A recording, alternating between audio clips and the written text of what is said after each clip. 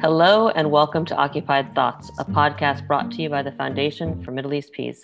I'm Lara Friedman. I'm the president of the Foundation for Middle East Peace. Today is June 4th, 2021, and it is my pleasure to have with me today Dr. Maha Nassar. Dr. Nassar is associate professor in the School of Middle Eastern and North African Studies at the University of Arizona, which is my alma mater. She is a cultural and intellectual historian of the 20th century Arab world with a focus on Palestinian history. And she is the author of the book, Brothers Apart, Palestinian Citizens of Israel and the Arab World. Her analysis and opinion pieces have appeared in numerous US-based publications, including the Washington Post, The Forward, and The Hill. And you can find links to a lot of those on the landing page for this podcast on our website.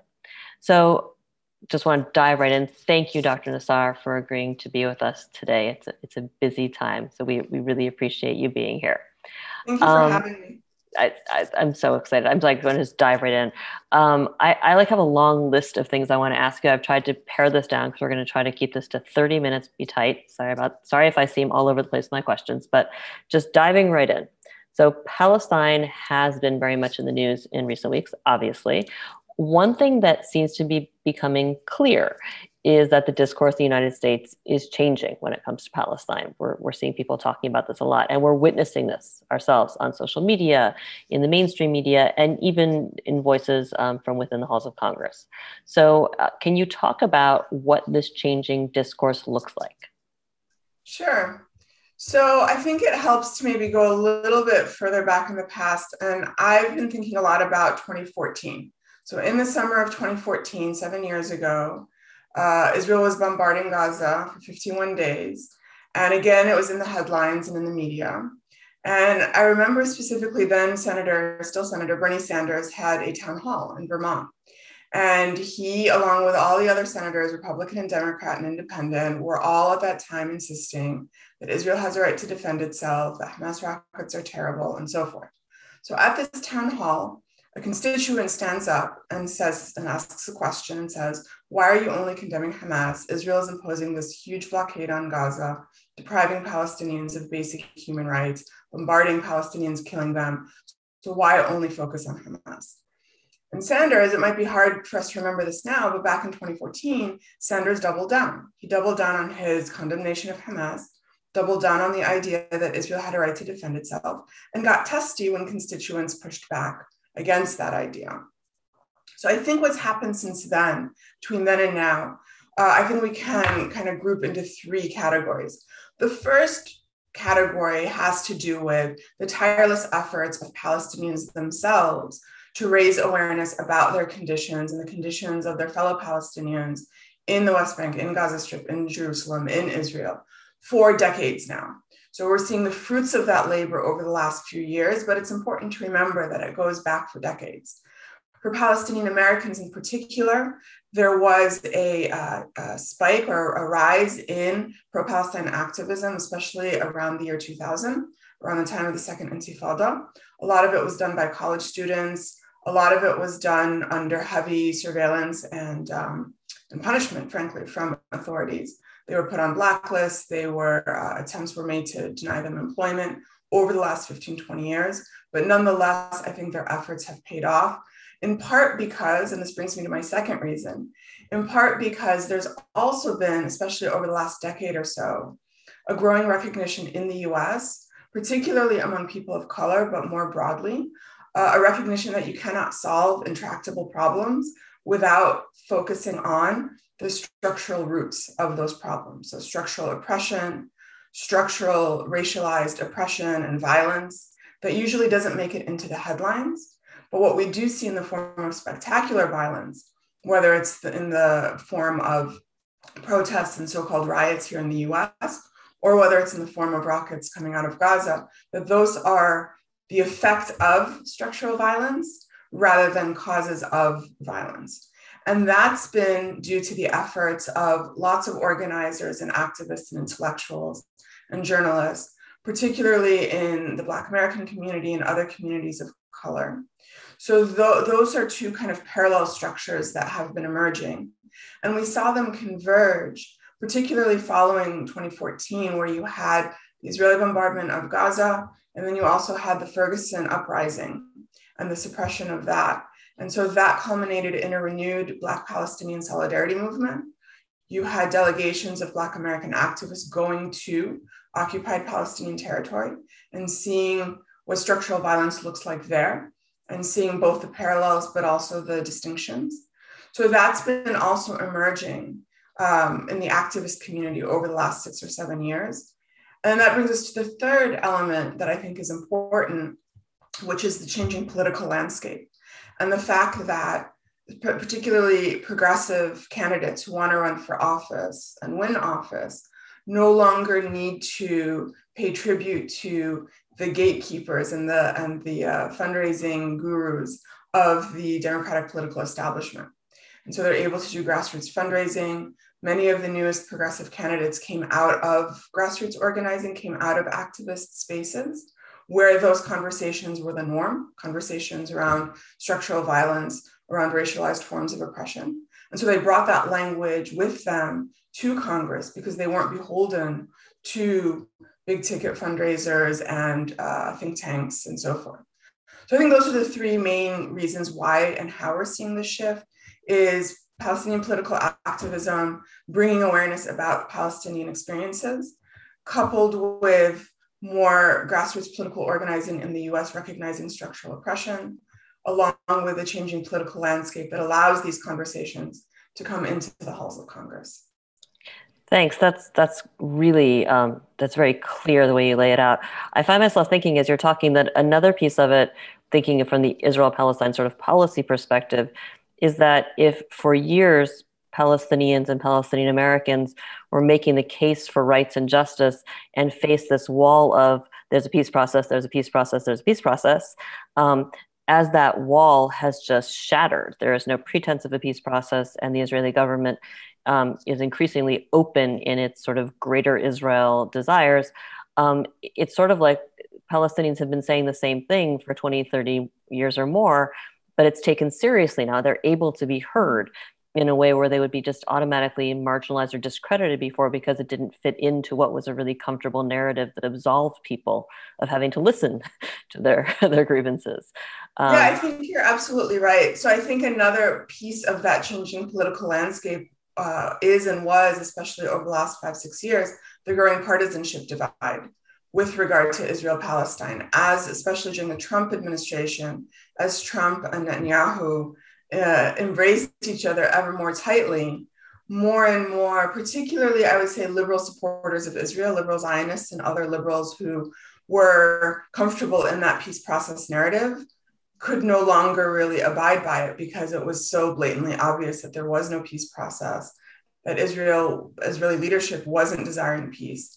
And so that allowed people to listen to what Palestinians have been saying for decades. Yeah, it's such an interesting sort of confluence of pieces. The other piece that I've spent a lot of time working on is the free speech part, where I've ended up having a lot of conversations with people who probably have spent their entire professional careers trying to steer clear of Israel-Palestine, but working on things like civil rights, which includes free speech. And suddenly they're finding themselves, if you're not going to defend free speech on Palestine, then stop pretending you care about free speech. It's been really interesting seeing people sort of forced to deal with an issue they prefer to have excuses to not deal with for so long. Absolutely. I think you're exactly right. Yeah, there's so many pieces of this. I want to direct you though into something that you've done a lot of work on, which I don't think really anyone else has at the level you have as a scholar.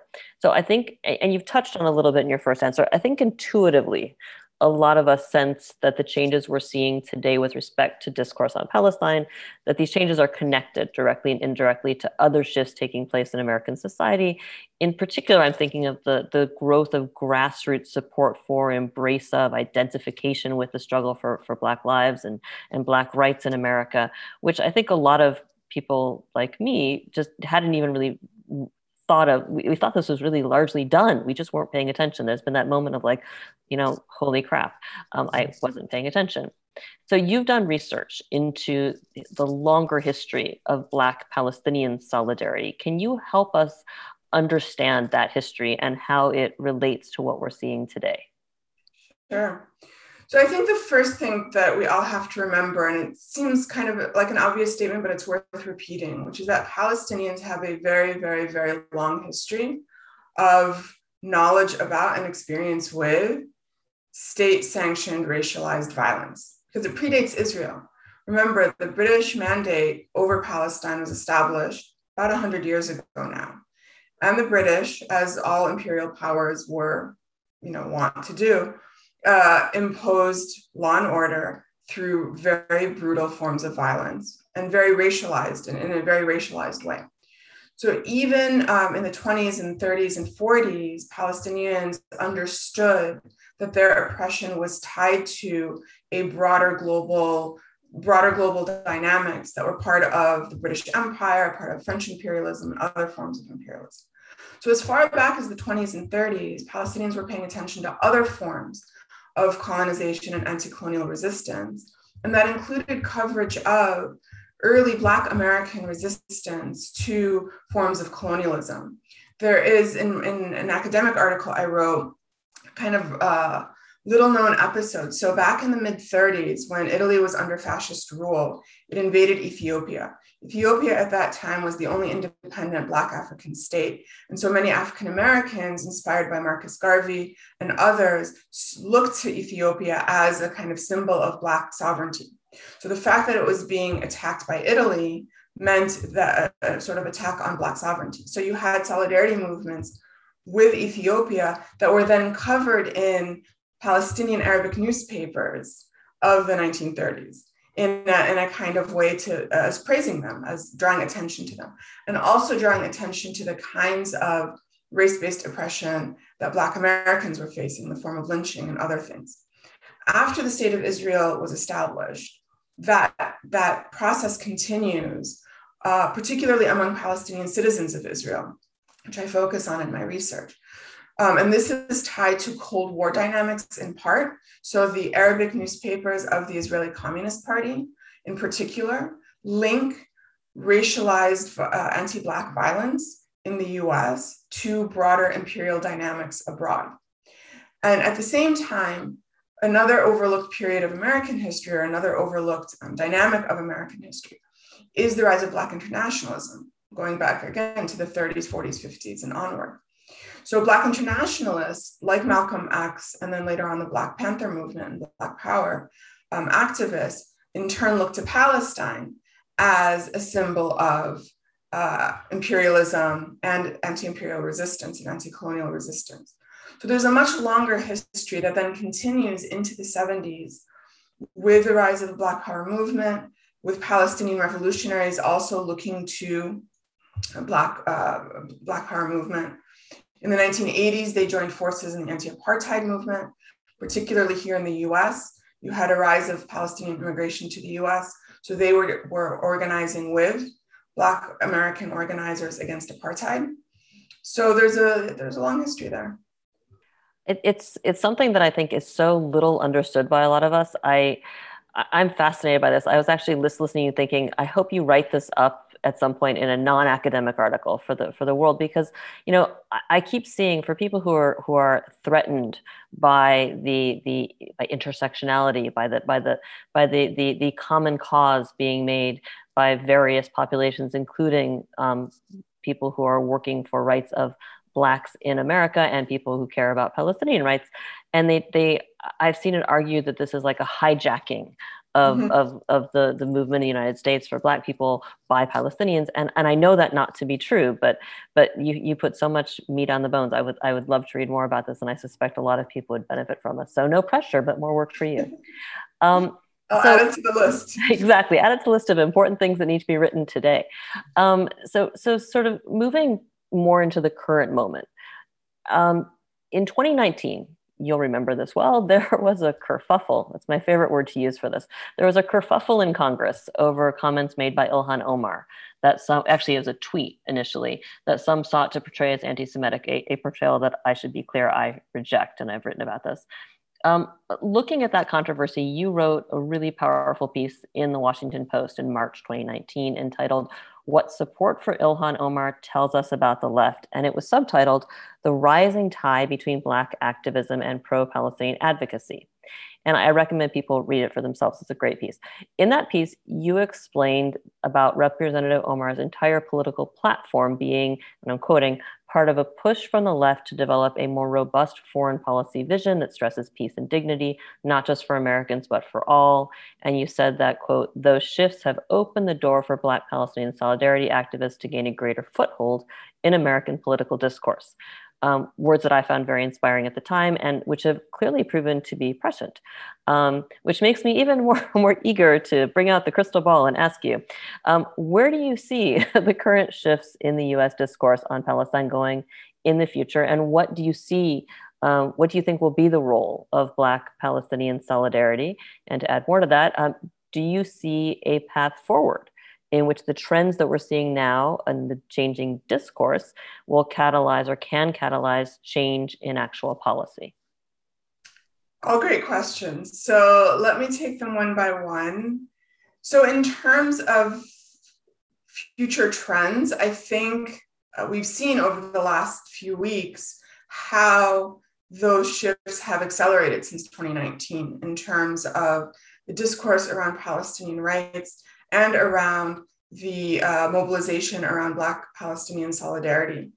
We've seen a number of professional organizations, activist organizations, academic organizations come out in strong support of Palestinian rights. This is new. This is not something we've seen in previous escalations of violence. And what it tells me is that what was considered sort of marginal left progressive on the side in 2018, 2019 has moved more thoroughly into the mainstream. And what I mean by that is that shift from the peace process, both sides rhetoric, to an awareness that Palestinians are under occupation and are facing structural forms of violence, that we can't just both sides this. That's a shift to the mainstream that we've seen that wasn't there before. So in that sense, I think it's really important. In terms more specifically of Black Palestinian solidarity, I do think we're going to continue to see a rise in organizing and a rise in an awareness about how the two sets of repressions are related to one another. They're not the same, of course, but they are certainly related to one another at a structural level. I think we're also going to see, you mentioned foreign policy, we're seeing more and more, not just among Black activists or among Black Palestinian solidarity work, but a broader conversation that you have documented quite well around questioning previously held taboos, right? Calling out taboos around foreign spending, around spending around warfare, right? So-called defense spending, which is not defense usually. And it's coming at a time, especially coming out of this pandemic, when more and more people are saying, well, why can't we afford Medicare for all? Why can't we afford affordable housing for people who are on the verge of eviction? What is it that we're spending? Where is our tax money going to? And so we're starting to see more and more people question the billions and billions of dollars that we spend on defense. And I think that military spending for Israel will inevitably be folded into that conversation. It's still not quite there yet, but I think it's a matter of time before that question becomes part of a larger discussion around our priority spendings. In terms of policy, changes in actual policy as opposed to rhetoric or discourse, I think the jury is still out. As we said a little while ago, the changing political landscape is such now, and we've been talking for the most part about changes in the Democratic Party, changes in liberal circles and progressive activist circles. We haven't yet talked about what's happening on the Republican side. On the Republican side and in conservative circles and on the right, they've doubled down on their support for Israel and on their support for the most extreme right-wing elements in Israel. The elements that not only don't want to negotiate, but the elements that don't want a Palestinian state at all, that don't want rights for Palestinians at all.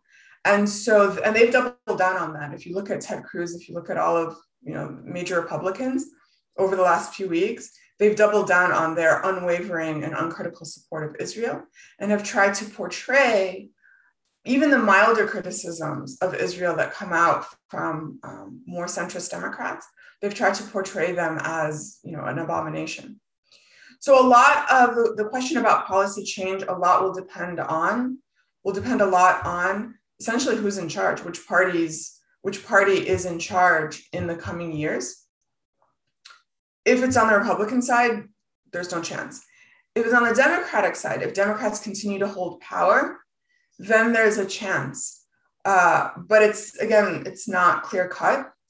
What's been really interesting to me is actually to watch the centrist Democrats and the Democrats who have ongoing political aspirations. So the other day, somebody asked me what Kamala Harris's take on all of this has been. And it occurred to me that I hadn't seen much from her one way or another. So I went back and scrolled through her Twitter account, her vice president, like the official one, to see if she said or did anything. I found one tweet in which she met with King Abdullah II of Jordan, and they talked about a ceasefire and reconstruction aid for Gaza. That's it. Kamala Harris was a stalwart at AIPAC for decades. She would have been one of the ones who a few years ago would have insisted that Israel has a right to defend itself. So the fact that she's hedging, I think, is really interesting. Yeah, I agree. I think you're absolutely right. The relative silence or extreme caution from a lot of the centrist Democrats has been striking in this round of crisis.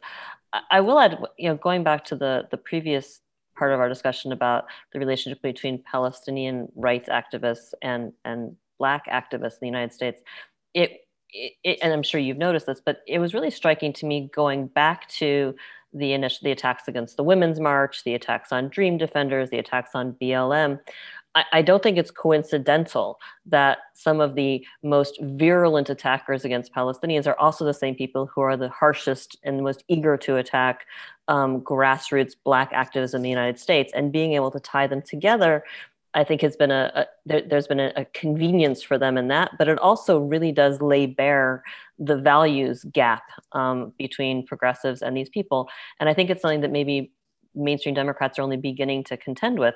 But it really was brought out. There was one tweet early on during what was happening, I think even before the shooting, the rocket started between Gaza and Israel, when it was just the horror show in Jerusalem and Sheikh Jarrah, where you had a lot of comments coming out from a lot of members in Congress, including people like Rashida Tlaib and Ilhan Omar. And at one point, Mark Pocan, who is a white male Democrat, tweeted out, it's funny, I seem to be able to get away saying, this was the essence, not these words, but he basically tweeted, I can get away with saying these things, but when it seems like when other people say them, they get accused of being, because you have Republicans calling them like, the Hamas squad and stuff. Mm-hmm. And it's so clear that it's easier and very convenient to attack people of color, particularly women of color who are Muslim, right? And sort of draw separate categories of who's allowed to criticize. I think that really is going to be an interesting challenge. For me, that's a challenge that progressives have not yet figured out how to deal with sufficiently, which is you need to take it on directly. Yes, you do need to take it on directly. What was interesting about some of those attacks as well is that even someone like Steny Hoyer, who again has been a stalwart pro-Israel Democrat for decades, when AIPAC came out with an ad along these sort of horrible racist lines, Steny Hoyer had to come out and call out AIPAC for their racism, for their misogyny, for their unfair attacks. And I'm sure that was a very awkward thing for him to do. And so what's going to happen is that the Republican kind of over-the-top attacks are going to force Democrats, particularly centrist Democrats, to pick a side. Are you going to defend your fellow progressive Democratic women who are... And your values.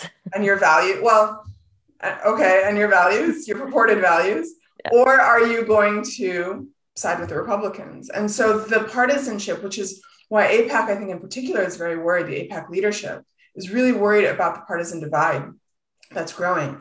And you have groups like Democratic Majority for Israel that want to reclaim a kind of bipartisan support for Israel. And I just don't see it happening.